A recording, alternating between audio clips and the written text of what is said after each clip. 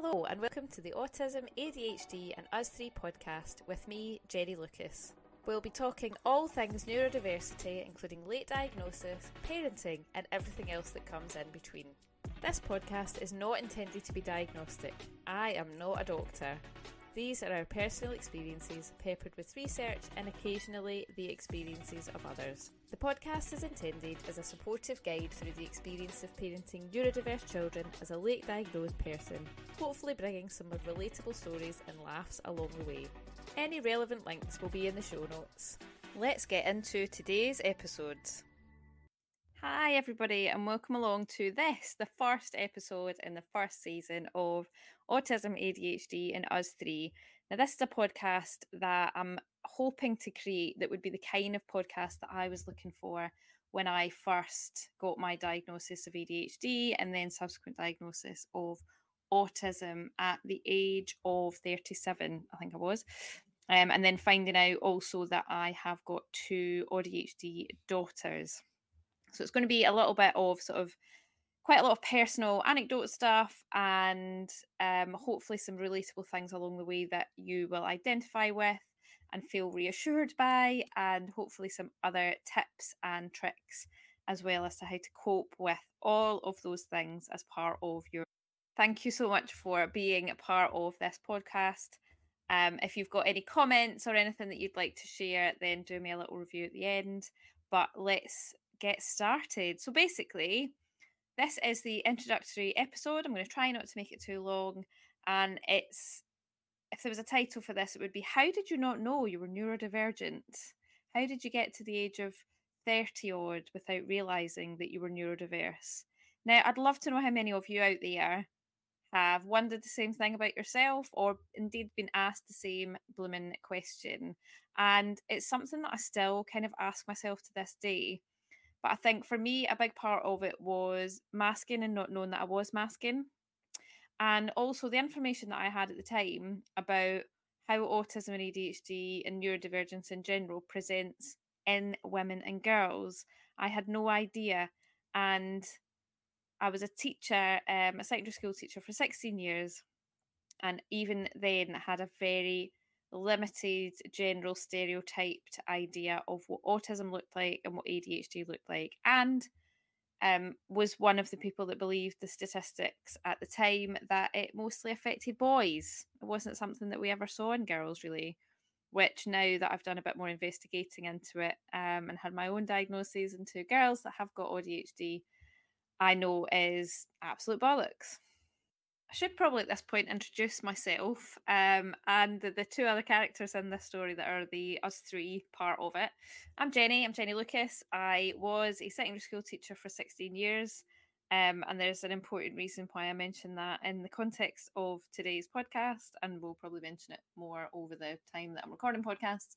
And I also have two daughters who are ADHD. We've got eldest child who is 11 and youngest child who's currently 8. They have not yet decided how they want to be referred to on the podcast, as in using their names. So I will let you know as we go along what avatar names they come up with for themselves so that I can talk about their experiences too. But I found out in 2022 that I was ADHD first, that I had ADHD, and then a couple of months later found out that I was autistic. And I did not go into the year of 2022 imagining that by the end of it I would have realised that I was neurodiverse and have one child also diagnosed as ADHD and another child on the pathway to being diagnosed at the start of 2023. Now, part of our family unit is my husband.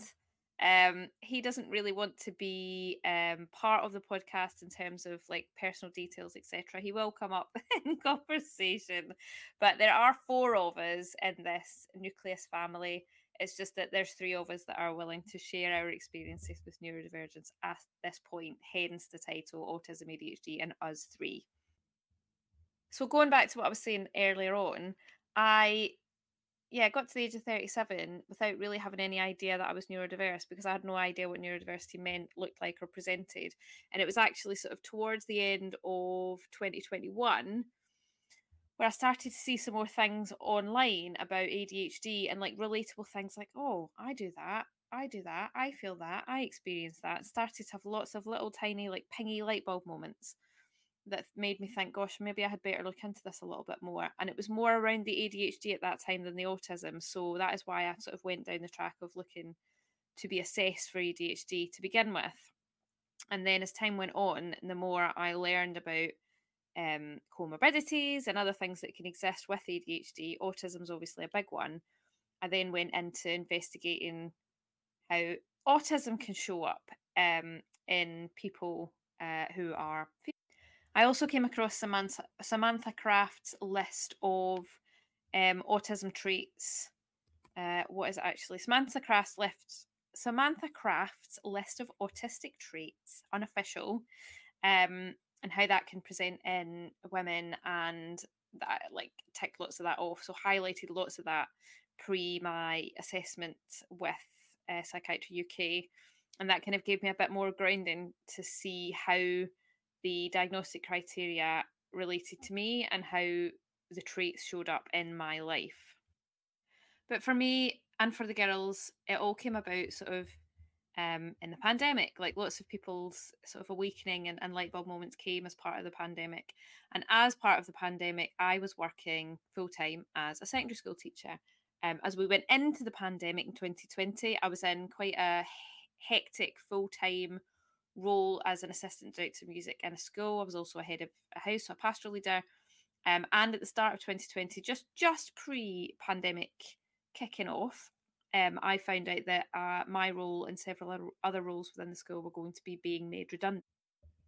So for quite a lot of that time during lockdown, when we were all working from home, it was actually a bit of a blessing for me because I was sort of seeing out my redundancy working from home, which was quite nice in a lot of ways.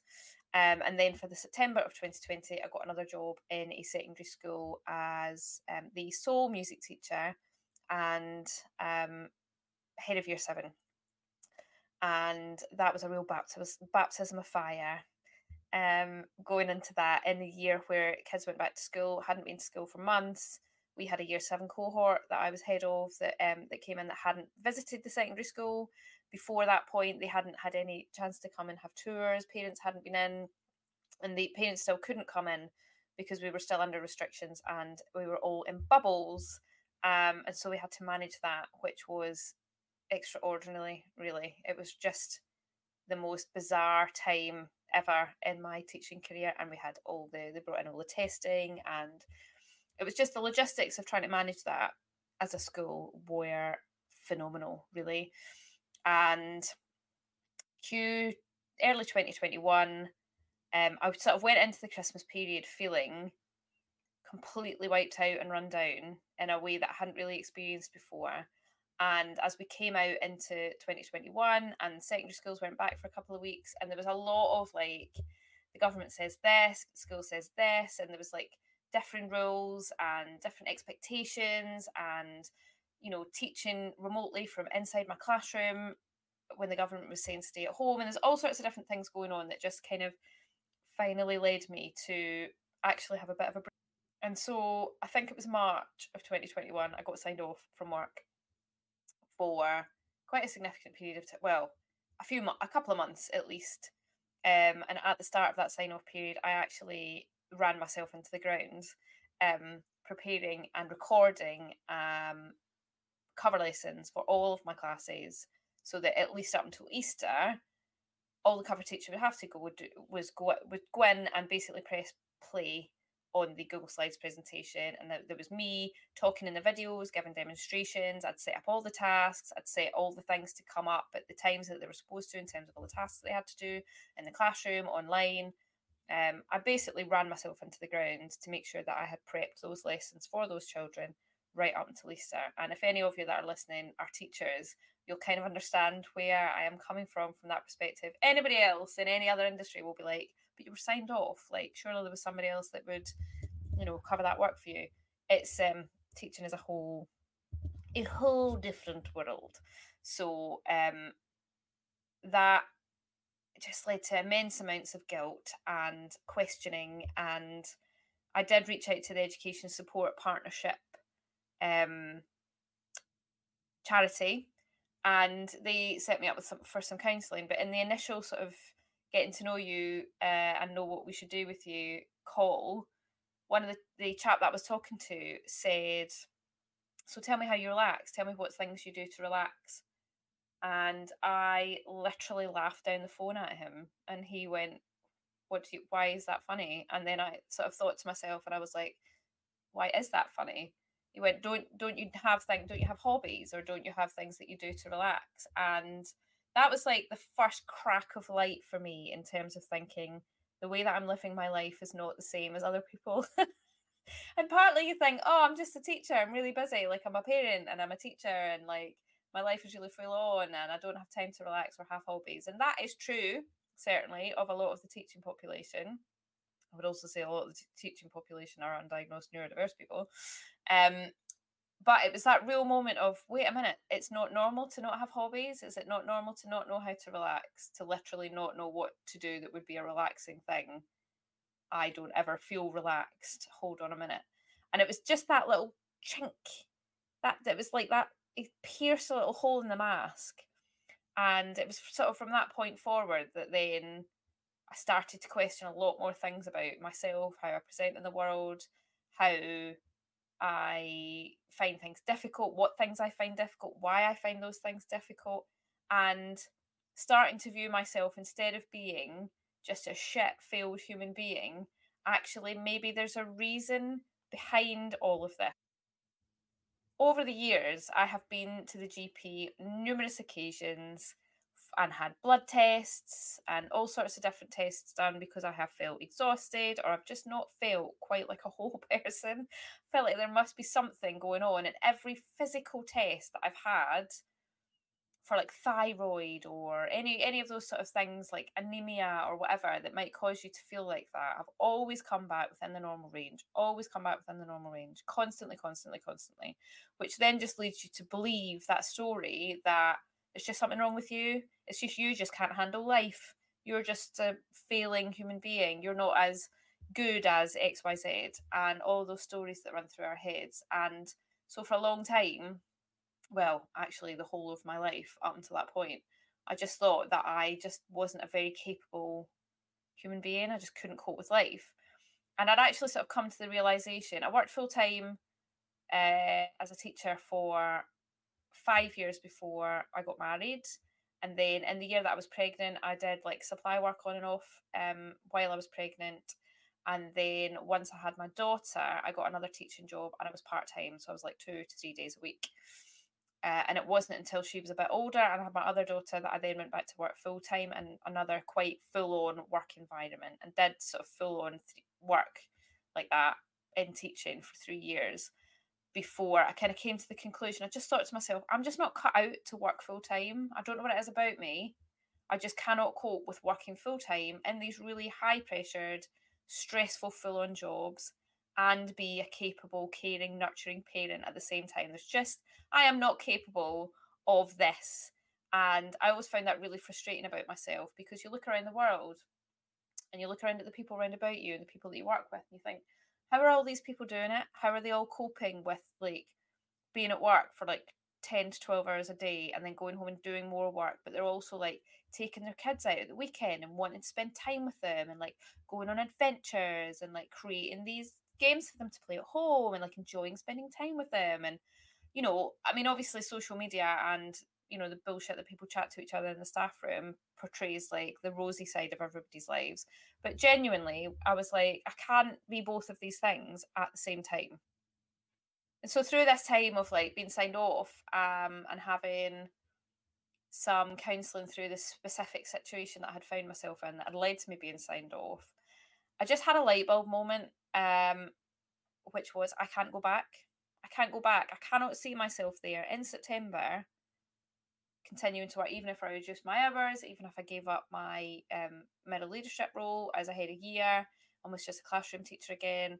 I cannot go back to that environment. And it was a whole body no. Like, it was, I can't even describe it. It was like a brick wall. I am not going to do that. And I distinctly remember going into the kitchen to tell my husband when I'd had that realization. And God love him, he's a worrier, but in that moment, he was great. I went in and I went, I need to resign. I can't go back to that job in September. And he went, okay, sure, you whatever you need to do. And I think at that point he hadn't seen me suffering, if you like, in the way that I had been for those sort of weeks and months prior to being signed off, and then during the time that I was signed off. And I think he accepted there was something particularly toxic about that environment, but just he knew that it wasn't worth it for me to go back there.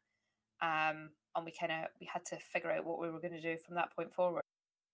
And so it was through that time that I began to wonder what else I wanted to do when I grew up. And I had been a Reiki practitioner, and had done my level 2 Reiki. And so I decided I wanted to have sort of some sort of wellness business. So I've got a business called Highlight Wellness, which is sort of a holistic business, a bit woo-woo, I suppose you could say. And during that time, that year, I looked into becoming a Reiki master, so doing the next level of Reiki sort of qualification, accreditation. And it was that, I'm going to get a bit of woo here for the moment, ladies and gents. I got my master accreditation, if you will, qualification in November of 2021.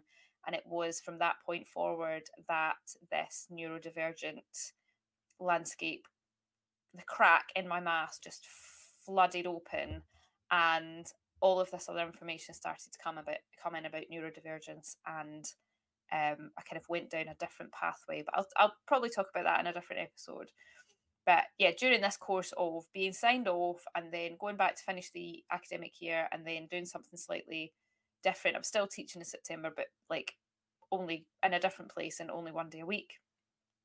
I'm basically living off my savings and trying to build my business. I also did, during that time, I did a coaching qualification, and I had this really strong desire at that moment in time to support other women who'd been in my position in the public sector, because not knowing that I was neurodivergent, I just thought I was suffering from just burnout, just normal human being burnout, teacher burnout. The whole profession's fucked. The whole system needs a whole overhaul. Lots of people are struggling, and I wanted to try and support people before they got into the position that I'd found myself in, which was with a career that was in absolute tatters, on fire, in a dumpster. And so I wanted to sort of build up my coaching qualifications and be able to support other people who felt lost, like I had at the start of that process. So I did that. I did a bit of training in meditation, and I completed a Power of Happiness certificate over the course of the next year or so, and wanted to build my coaching up, and basically went from there. But I did realise that probably I wasn't at that time going to be able to go back into full time or part time teaching. The education sector felt like not the one for me, not the path that my life should be going down. And so since then, I now work for a local authority in the virtual school. I work in the education department, so I'm still working in and around education, but not front facing. It's working from home, and it suits my lifestyle a lot better at this moment in time in terms of the hours and the flexibility. The pay is not a teacher's pay, but it has allowed me lots of flexibility in my life to get to a better point of recovery from what I now know is autistic burnout. And that is something that I will talk about in another episode, because autistic burnout is not your standard burnout. It is something completely different and can have a permanent impact on your life. So, in a nutshell, that's kind of how I got to where I am and how I managed to go through my entire life being undiagnosed until I was suddenly diagnosed. As for my two girls, it was my eldest, really. I can't remember the exact timeline of events, but she was definitely showing more symptoms than I was, by way of tummy aches, physical tummy aches, and a bit of anxiety, and sort of not being able to sleep at times and things.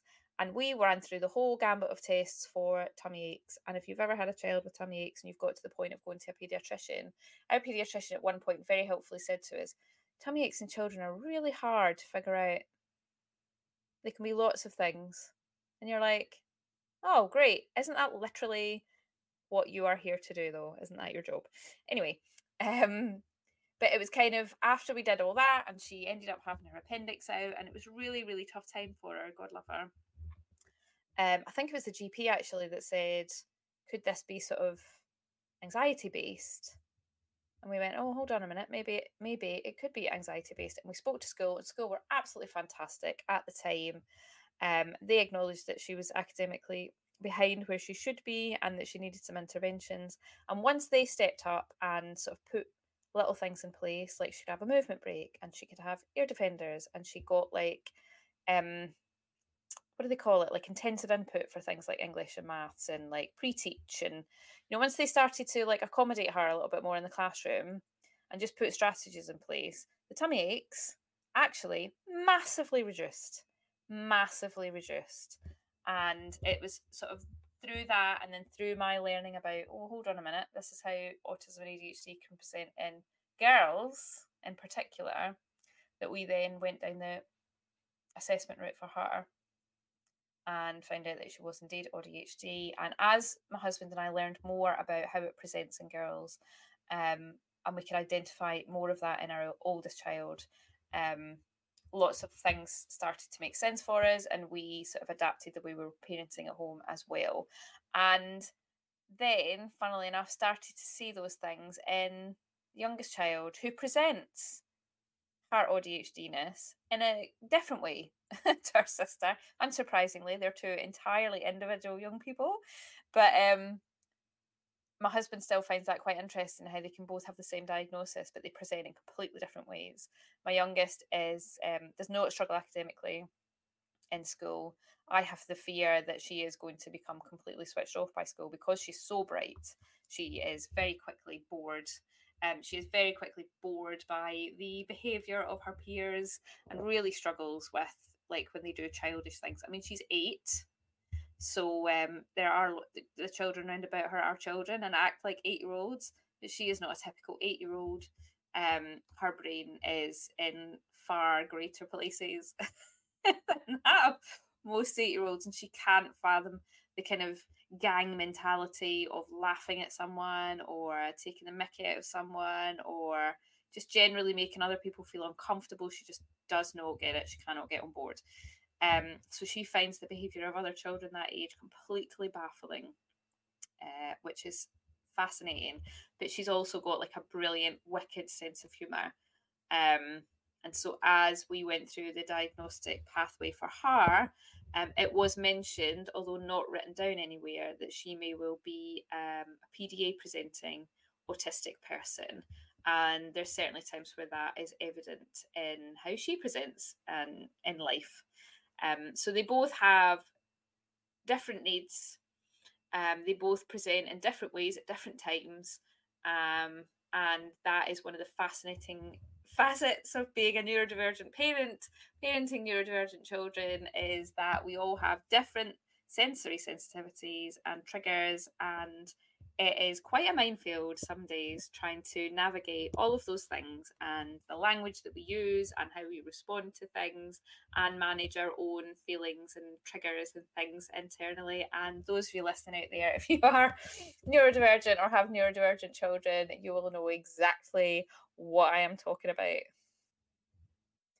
So that is just a brief introduction to us three with autism and ADHD.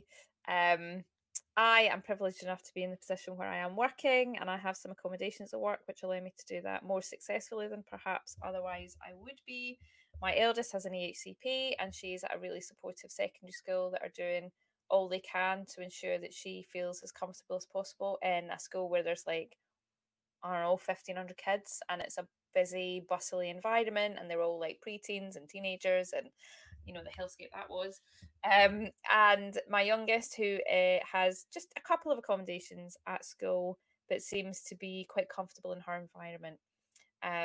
So welcome along to the podcast, and thank you so much for listening to this first episode where I'm just basically setting out the scene and introducing us. I'm planning on hopefully doing an episode at least once a fortnight, depending on how life goes.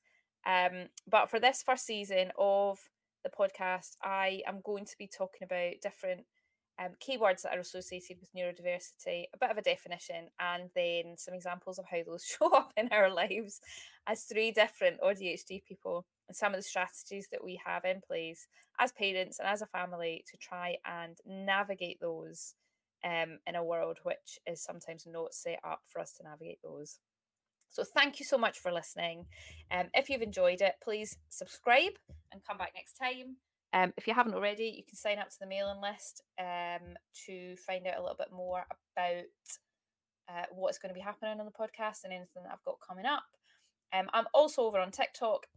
I am at audistically.me, which is the name of everything, all the publicity that's all over the podcast. I'm also on Instagram, not very active on there at the moment, and I'm also on YouTube, again, not very active on there at the moment, just slowly starting to build things up. If you want to drop me an email, I am audistically.me@gmail.com. But I will put any links to any of that in the show notes, and I really hope that you will join me again next time. Thank you so much for joining me today, and I will speak to you soon.